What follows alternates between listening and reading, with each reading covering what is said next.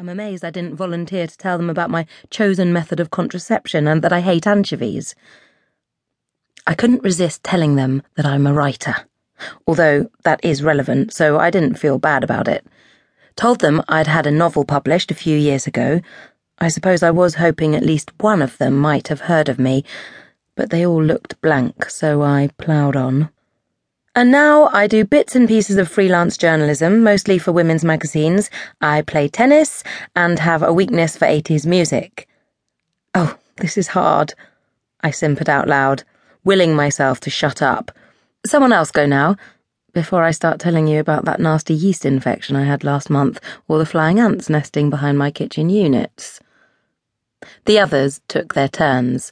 There was Barbara, a retired dentist's assistant, Jane, a city worker in an expensive suit, Mary, a middle-aged woman with 2 grown-up sons, Kathy, who told us straight away that she was a lesbian, mainly, I guessed, because she thought it would shock the more mainstream women who went before her. She had a glint in her eye that appealed to me, in a non-lesbian way, I hasten to add. Then came Brian. He kept scratching his head, and colossal flakes of dandruff were frosting the shoulders of his leather jacket. The poor guy also had a slight stammer and the charming habit of rubbing his nose, then wiping his hands on his trousers. He was really giving me the eye, too. Ugh. And he told us he writes fantasy novels. Ugh. Then it was the rebel's turn. His name was Alex, and he wasn't exactly forthcoming. I work for bookjungle.com, he said, selling other people's books and wishing I was writing my own, that's it. So, only 6 of them. But it might be fine.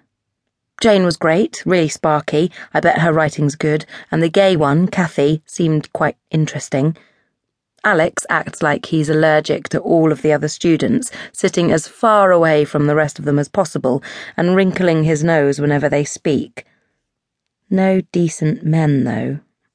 I must say, I did have a small fantasy about some gorgeous late-30s guy with devastatingly sharp prose and a wicked smile, whilst also being sensitive and modest. Alas, I fear that both my male students will be purveyors of the aren't I wonderful school of writing. The blokes so often are. Throw in some tepid one-liners, or in Brian's case, 6,000 headless snark warriors, and they think they've got a bestseller on their hands. Poor, scrofulous Brian. He was probably christened Poor Brian. Bless him. I'm sure he's a sweetheart, really, for all the ogling and acne. Not that Alex was much better. Thinks he's the dog's bollocks. He was ogling me too, but in that way men sometimes do. When they don't remotely fancy you, they just want you to fancy them. Anyway, I told them they had to keep journals, and that I wanted them to start by writing up a recent important conversation. Alex asked if I would look at what they'd written, so I said, no, it's private. You can write anything you like. You can even write about me if you want. It was a joke, but Alex jotted something in his notepad, eyebrows raised. He'd better not, the little bastard. By the time I'd talked them all through the wretched paperwork that the college requires, register, assessment forms, syllabus, etc., it was nearly time to go. The class ended on a bit of a downer for me, with the question I'd been dreading ever since mentioning I was a writer. Mary asked me when the next book was coming out. Like some kind of production line.